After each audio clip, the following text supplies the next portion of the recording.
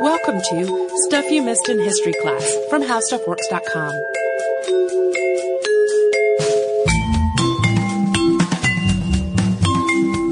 Hello and welcome to the podcast. I'm Tracy V. Wilson. And I'm Holly Fry. Today we are going to return to the story of Bayard Rustin. This is a man who spent 28 months during and after World War II as one of the many conscientious objectors in federal prison. After his release, he was part of the Journey of Reconciliation, and that was a project to test a Supreme Court ruling that found the segregation of interstate buses unconstitutional. He also spent 4 months after the war in India studying Gandhian nonviolence and speaking on nonviolence. The world changed a lot during these years. As had happened after World War I, black service members returned home and were dismayed to find that in spite of having served their country in a time of war, they were still facing discrimination at home. This galvanized the civil rights movement. Nuclear weapons had changed the tone of the peace movement, and communism was increasingly seen as a very serious threat. All of this change had a huge, profound effect on Bayard Rustin's life and work, which is what we're going to be talking about in today's episode. And if you have not heard part one, parts of this one are going to make a lot more sense with that context. I tried to make it an episode that would also stand alone, but there's only so much we can re-explain without making this episode twice as long. And as was the case in part one, there is a little more talk by necessity of Bayard Rustin's sex life than might be typical of our show. Because of his previous ties to the Communist Party, his race, and his sexual orientation, the McCarthy era was extremely dangerous for Bayard Rustin. This was one of the many reasons why he started to look beyond the United States in terms of his activism in the 1950s. In 1952, he toured North and West Africa, spending his time in Ghana, then known as the Gold Coast, and Nigeria. During his time in Africa, he met with activists who were resisting the British colonial government there. He bookended his time in Africa with stops in London, where he met with pacifist and civil rights activists about how to encourage nonviolence independence movements among Britain's African colonies. He had originally planned to do similar work in French colonies, but he had been previously part of protests at the French embassy in Washington, D.C., and consequently, the French government would not grant him a visa to do this work. Whoops. Once he got back to the U.S., he set out on a speaking tour, and he started trying to work out funding to go back to Africa and make a more coordinated effort to encouraging nonviolent independence movements. But as had happened while he was trying to integrate a federal prison while serving time there as a conscientious objector, his efforts were derailed following a sexual encounter. In January of 1953, he and 2 other men were caught in the backseat of a car in Pasadena, California. All 3 were arrested on charges of lewd vagrancy and ultimately sentenced to 60 days in prison. This was really the last straw in Bayard Rustin's working relationship with pacifist A.J. Muste and his organization, the Fellowship of Reconciliation. Muste had been sorely disappointed by Bayard Rustin's sexual misconduct charge while in prison, after which Bayard had assured him that his sexual orientation would not be an obstacle to his ongoing work. That made this whole incident in Pasadena, from A.J. Muste's point of view, a huge betrayal, on top of the fact that once again, Bayard's sex life had derailed his work. Bayard resigned from the Fellowship of Reconciliation as a result. This was a hugely pivotal event in Rustin's life. He had been in prison multiple times before, but this was the first time that it was because of something unrelated to civil disobedience or being a conscientious objector. Since the sexual misconduct investigation had happened while he was in federal prison, knowledge of what had happened had been mostly confined to the conscientious objector community. But now he was a convicted sex offender, and homosexual behavior carried an enormous stigma. The Fellowship of Reconciliation also publicized his resignation among its members, so it became common knowledge in the pacifist community, and from there, the other social movements that Bayard Rustin had been part of. The prevailing wisdom at the time was that this being essentially fired from the Fellowship of Reconciliation wasn't because Rustin was gay. it was because he was flagrant and promiscuous about it. A.J. Musty maintained that somebody caught in a heterosexual encounter in a public place and then sent to jail over it would have faced the same consequences.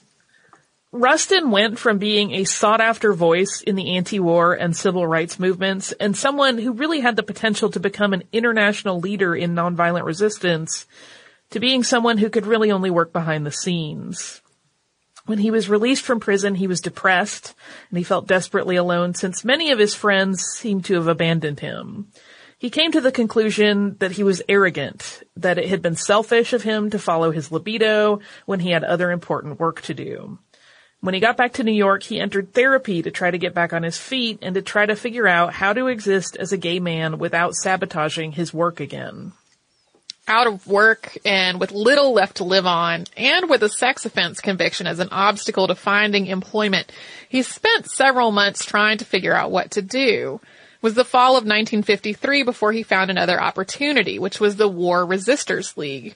Like the Fellowship of Reconciliation, the War Resisters League was an anti-war organization. But unlike the Fellowship of Reconciliation, which most of its members were clergy, most members of the War Resisters League were secular. Rustin was already actually involved with this organization. He served on its board, which he had actually offered to resign from after his arrest in Pasadena. The board had declined his offer to resign. The War Resisters League was, at that point, struggling, and the hope was that hiring Rustin as its program director would help them build connections with other pacifists. The decision to bring him on was far from unanimous, and A.J. Musty, who was on the War Resisters League board, resigned after it was made in protest, although he returned after his retirement from the Fellowship of Reconciliation. And the two men eventually made at least some amends. Rustin would work with the organization for more than a decade. This return to the world of activism was really difficult for Rustin. He was still really trying to reconcile how to live his life as a gay man with how to follow his life's work as an activist. He felt like a lot of the activist community was just waiting for him to mess up again. And even though he had always been willing to go to prison for his beliefs, and every time he undertook an act of civil disobedience, he was prepared to be arrested, now that he had a sex offense conviction on his record, being arrested again came with a much higher stake. He started to worry about his sexual orientation in a way that he hadn't before. In general, he became a lot more discreet, and he advised other gay activists to do the same. In the mid-1950s, Rustin was part of the American Friends Service Committee study that wrote Speak Truth to Power, which was a document urging the United States to take nonviolent responses to international conflicts. At his own request, because of his 1953 arrest, Rustin asked that his name be left off of it. At about this time, the civil rights movement in the United States took another turn. We'll talk about what happened and how it led to Rustin being involved in it after a brief sponsor break.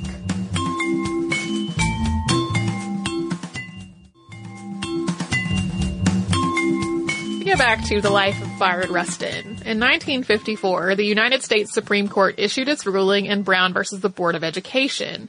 This was the ruling that public school segregation was unconstitutional. We have a whole series on this ruling in the archive, which goes into a lot of detail about the civil rights movement and how it led to this ruling and what happened afterwards. So we're not going to rehash those details here. Basically, though, school segregation, unconstitutional. Although Rustin had been involved in equal rights for Black Americans for much of his life, he hadn't had a lot of direct involvement in the movement between his advocacy for integrating the U.S. military in the late 1940s and the decision in Brown versus Board. But this Supreme Court decision and the backlash that it spawned were immediately compelling to him. In 1955, he started working with an organization called In Friendship to provide support directly to Black civil rights activists who were being targeted by white supremacists in the South. While the NAACP took on various legal aspects of combating what was going on in the South, In Friendship offered direct assistance, including food, clothing, and funds to people who were being affected by racism. On December 1st of 1955, Rosa Parks was arrested for refusing to give up her seat on a segregated bus in Montgomery, Alabama. This act of civil disobedience, which we have talked about at length on the podcast before, touched off the Montgomery bus boycott. That is the subject of 2 episodes in our archive. Soon, Montgomery area civil rights leaders' houses were being bombed, and that includes the house of Martin Luther King Jr. In Friendship wanted to send somebody to help, and their most logical choice, in spite of his now checkered past, was Bayard Rustin. Specifically, they thought it would be best to send somebody who already had lots of experience in nonviolent resistance and in organizing nonviolent movements for freedom. This is exactly what Rustin had spent so much time doing in the 40s, including studies and travels with followers of Mohandas Gandhi in India. Since he was black, it also meant that he was less likely to be seen as an outsider once he got there. Labor leader A. Philip Randolph connected Rustin to the leaders of the bus boycott. Once in Montgomery, Rustin wrote speeches and protest songs. And he also did a lot of practical work, arranging carpools and other transportation for black passengers who were protesting segregation by refusing to ride on segregated buses. And he advised everyone who was being indicted in connection with the bus boycott to dress in their Sunday best and go to the courthouse rather than waiting for their court date to arrive. His original plan had been to formally train the bus boycott's leaders on Gandhian nonviolent resistance. But once he got there, it became a lot more practical and effective to become part of the planning itself and to offer insights and strategies as situations arose. He also started to advise Martin Luther King on the direction of his civil rights work. He strenuously advocated a form of pacifism informed by both his Quaker beliefs and Gandhi's nonviolent resistance. As one example that kept being cited, the first time he went over to the King home, there were armed guards outside and numerous weapons in the house. And Bayard Rustin was basically like, dude, you are leading a pacifist movement. You cannot have all these guns here. That's not how it works. But it wasn't just that though. Like, we're going to talk about it more, but like that is the keystone example that a lot of people start with. And the nonviolence approach that became such a fundamental part of King's leadership was largely refined and directed by Rustin's influence. King had plenty of theory, but not a strong practical sense of how to translate the idea of nonviolence to a working social movement. Rustin's work with King was ongoing until King's assassination in 1968. Although from time to time, Rustin's sexual orientation and his past conviction led him to make himself scarce. Through the late 1950s, Rustin continued to work both within and outside of the United States. He helped King organize the Southern Christian Leadership Conference in 1956 and 1957. And in the late 1950s, he also went once again to Northern Africa, this time to protest French nuclear arms testing there. He also did lots of other work within the anti-nuclear movement as well. In 1957, he was invited to attend the National Congress of the Communist Party of the United States of America. He had not had any ties to communism since the 1940s, and he was invited as an outside observer. He attended, and this was apparently when he caught more serious attention of the FBI. The FBI maintained surveillance of Bayard Rustin for much of the 1960s, including wiretaps of his phone conversations with Martin Luther King Jr. You can read a lot of this online at the FBI, thanks to the Freedom of Information Act. In 1960, Rustin's arrest in Pasadena really came back to haunt him. He and King were planning a protest outside the Democratic National Convention because no Democratic candidate had expressed a clear support of the civil rights movement.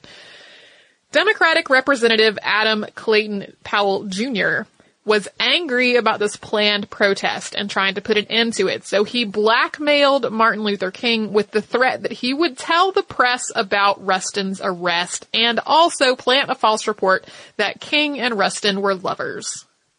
Terrified at what such a scandal would do to the movement and to his own reputation, King canceled the protest, and he convinced Rustin to resign from the Southern Christian Leadership Conference. At the time, Rustin was devastated. But in 1987, he expressed a belief that his sexual orientation had not been a problem for King. until it became a problem for the movement because of these outside sources that are jerks. For the next couple of years, much of Rustin's work was focused on nuclear disarmament and freedom movements in Africa and travel abroad. For a while, after this whole incident, the civil rights movement largely went on without him. But this was not the end of his work with King, and we will talk about it and the March on Washington after another brief sponsor break.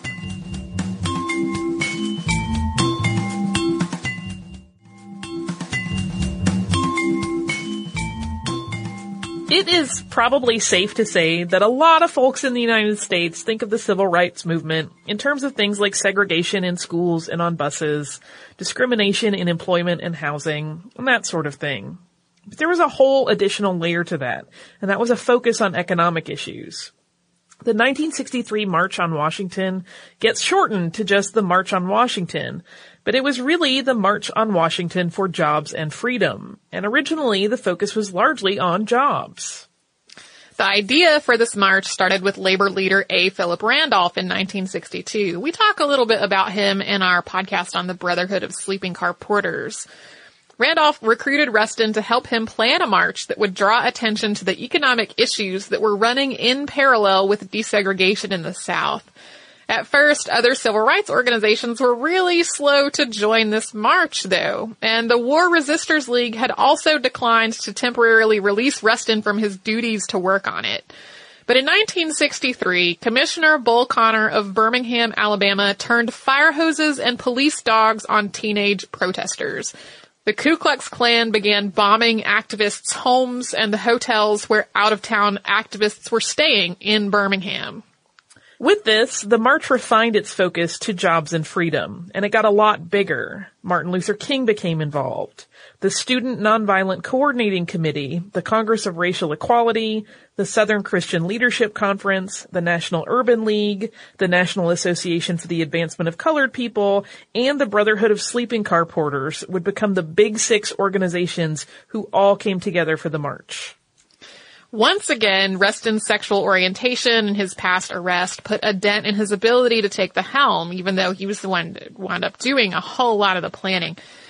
Roy Wilkins of the NAACP cited the risk involved with putting Rustin into such a position at such a high-profile event, afraid that having him in such a public-facing role would jeopardize the march and its respectability. In the end, A. Philip Randolph became the director, and Rustin was his deputy.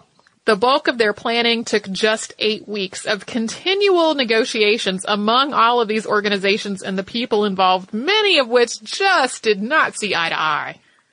So much went into those 8 weeks before the March on Washington. Apart from the speakers, the musicians, and all of those logistics, there were the simpler logistics of handling an expected 250,000 people. I say simpler, that's not really correct. It's just a different logistics. Apart from the speakers, the musicians, and all of that, there was the simple logistics of handling an expected 250,000 people.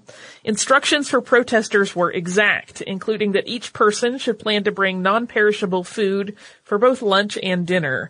And the march itself had a lot of moving parts, including portable toilets, shuttle buses, first aid stations, just on, the things you would need for a massive group of people. As the march got bigger and bigger, it also got less radical. Rustin's original plan had been for it to be a wide-ranging, active demonstration with lots of sit-ins and direct lobbying. But as it got bigger, its focus had to get broader and less militant in order for it to still work and for all of these people to still want to be involved with it. The whole time they were planning, the collection of organizers and civil rights organizations expected some kind of resistance from segregationists and others who wanted the march to fail. The biggest piece of that resistance came just 3 weeks before the march was to take place, when Senator Strom Thurmond of South Carolina read from the FBI file on Rustin on the Senate floor, including calling him a sexual deviant and effectively outing him to the entire nation. This time, though, the movement that had more than once pushed him out because of his sexual orientation and his behavior had his back. A. Philip Randolph publicly defended Rustin and denounced Thurman's invasion of his privacy, which he pointed out pretty clearly was only being made in order to persecute him. In the end, of course, the march itself was huge, between 200,000 and 300,000 people. As the last of the formal remarks, King gave his famous I Have a Dream speech. And after he concluded, A. Philip Randolph led the gathered crowd in a pledge to continue to fight for civil rights after they got home. The leaders of the march then met with President John F. Kennedy. Rustin was not one of those who did, but he and A. Philip Randolph were on the cover of Life magazine that September 6th. From there, Rustin really tried to get social movement organizations to build on the success of the march, to expand their focus to include other disenfranchised populations, and to try to work toward a solid plan of progress, rather than going from one individual dramatic protest to another. He also returned to his work with the War Resisters League and the peace movement, while also traveling and speaking on behalf of civil rights.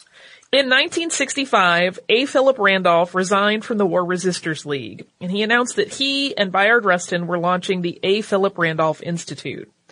The Institute's goal was to expand the impact of and strengthen the civil rights movement by building connections between labor and civil rights organizations. The same year, Rustin published From Protest to Politics, The Future of the Civil Rights Movement, which was a call to transition the civil rights movement from a series of protests against equality to a political movement. He saw the need for civil rights activists and anyone else who was the target of discrimination and inequality to band together to form a real political majority. In some ways, this document was more optimistic than his real thoughts on the subject, in part because he was writing it for a broad audience who he was hoping to get on board with this plan. However, in the years after the March on Washington, Rustin found himself on the receiving end of a fair amount of criticism from the very movement he had been so instrumental in shaping. A lot of this boiled down to his being seen as more moderate in a movement that was becoming more radical, and for calling for building a political coalition rather than a true revolution. An influx of young activists saw him as a traitor for trying to work out compromises with legislators. Even though he had gone to prison for his opposition to World War II, people did not think he took a definitive enough stance against the Vietnam War, in part because he was trying to work within the system, which involved maintaining productive relationships with a lot of people who were in favor of the war. By the late 1960s, in part because he had not been as demonstrative as people wanted against the Vietnam War, Rustin had few ties left to the peace movement. He was also at odds with the Black Power movement. There were definitely prominent Black Power leaders who did not agree with his philosophies at all. His calls to work together to build political power rather than focusing on individual issues and individual protests were increasingly unheeded. In the fall of 1971, having put himself under enormous pressure to right the movements that he saw as floundering, Bayard Rustin had a massive heart attack.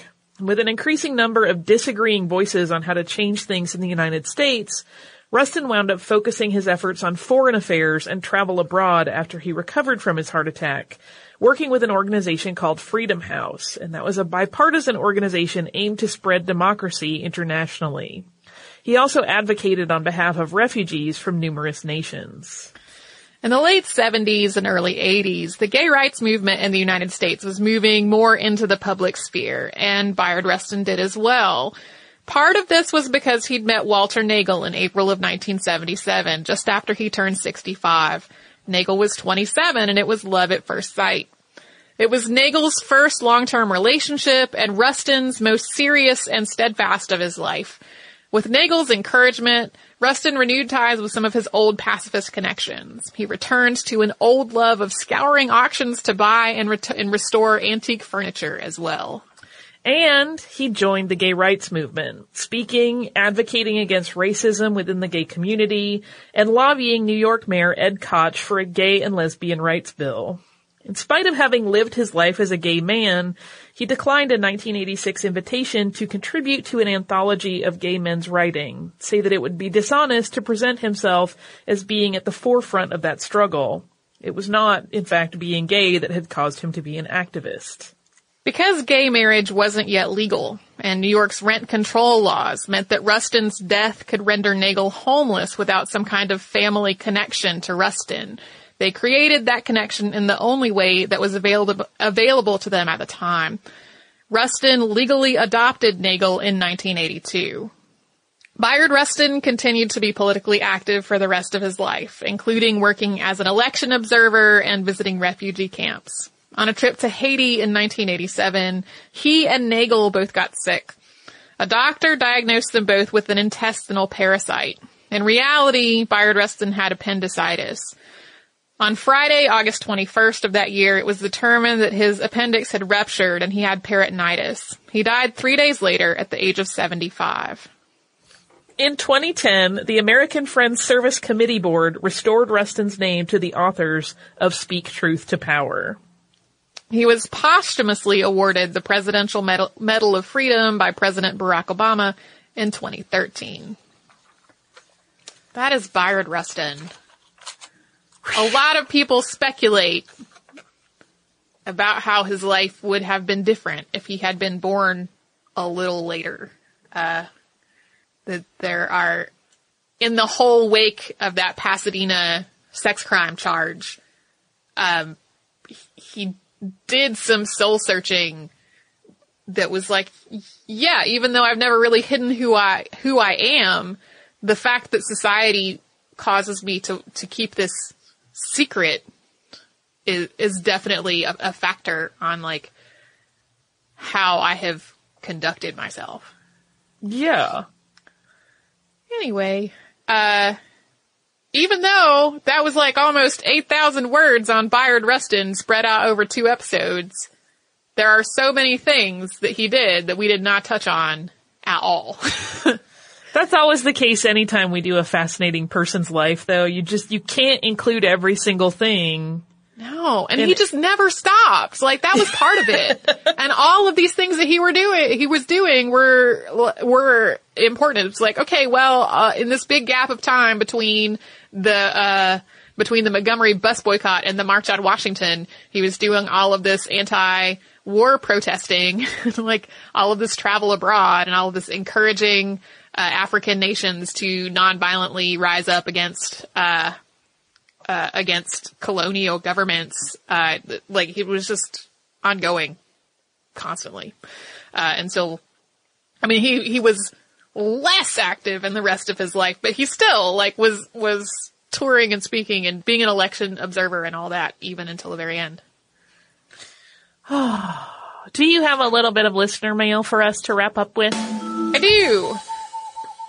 This is from Diana.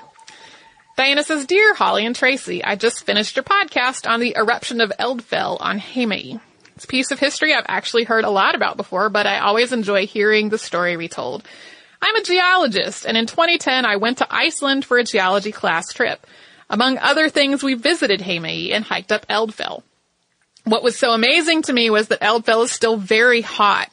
Rocks are incredibly good insulators, and in 2010, if you dug down just an inch or two, you could boil water. One student melted part of his hiking boot. If you think you had trouble with Icelandic pronunciations, you should look up newscasters trying to say Eyjafjallajökull, which is a volcano that started erupting in March of 2010 and disrupted air travel across Europe for weeks. CNN even did a whole story about the name. Many Icelandic letters look the same as the English alphabet, but they often have different pronunciations, especially for combinations of letters. You really have to think of it as a whole new alphabet. I would add just one thing to your mention of the Mid-Atlantic Ridge. In addition to the Mid-Atlantic Ridge, there is also a hotspot beneath Iceland, which increases the amount of volcanism to produce rocks. Without the addition of the hotspot volcanism, it is unlikely that Iceland would break the surface of the ocean. A hotspot is an area of volcanism that can occur anywhere in a tectonic plate. The Hawaiian Islands, for example, were created by a hotspot. Movement of the tectonic plate over the hotspot creates the chain of islands. We don't yet know what causes hotspots to occur or why they occur where they do. Thanks for a great podcast, Diana. Thank you, Diana, for writing in. I have, in fact, seen that video. It is hilarious for several reasons. One is that, like, so many of the pronunciations are so incongruous from one another. And then the other thing is, I'm pretty sure this is the video that I'm thinking of. I've watched several videos of people trying to say the thing I'm going to try to say again. Cause I keep transposing 2 of the syllables when I try to say it. And I also freely admit I cannot make the noise that is 2 L's at the end of a word in Icelandic. Like, I can't do it. I have tried a lot. So, I think it's this video where that they then called someone like the Icelandic consulate and was like, how do you say this? And the final pronunciation they had basically had the end of it sounded like yogurt, which is it's also not right. So it was like, there's 27 different weird, bizarre ways people try to say, Ea Fjella Jökull. There we go. Boom. That was correct. Good girl. Mostly, except for the L part, which I can't do it. I can't do the L's at the end. And then they're like, and this is how it really is. And then that one is also wrong. It's so funny. Oh, no. Yeah. I also have a refrigerator magnet on my refrigerator that we bought that it says, Ea Fjella Jökull is easy to say. And then it sounds it out in syllables, except the last syllable rendered on this magnet is definitely not how it sounds. So anyway, thank you everyone who is from Iceland for putting up with the fact that I cannot make that sound that all of these volcanoes really end with. We did walk around on Eldfell a little bit while I was there. We did not dig down in there. Our plan was to go all the way to the top, but we were there really early in the spring season, and it appeared that some of the path that goes up to the top had been kind of covered over by some sliding volcanic debris. And we turned up what we thought was the path, but it was really just the place where everyone had turned thinking they could get up that way. Aha! And then it became clear that we had been led astray and we had to catch our ferry back to the mainland. So we didn't get to try again, but we did walk around on there. Did you find it warm? Pretty interesting. I didn't dig down into it, but I kind of wish I had. So, if you had reached down and touched the ground, though, it did not still feel warm. Or did it? Or do you know? Well, the loose, scattered surface of the ground did not feel warm. But, I can't remember whether we said this, that, the primary source of heat and hot water in Hamey now is residual cooling from that eruption. Like, it has become the heating source. And when I first heard about that, I thought, isn't that a whole lot of work to put into something that is eventually going to cool off? It's not going to cool off for a really long time. Anyway, thank you, Diana. And if you would like to write to us, we're a history podcast at howstuffworks.com. We're also on Facebook at facebook.com/missedinhistory and on Twitter at missedinhistory. Our Tumblr is missedinhistory.tumblr.com. We're also on Pinterest at pinterest.com/missedinhistory. We also have an Instagram, Missed in History, for that too.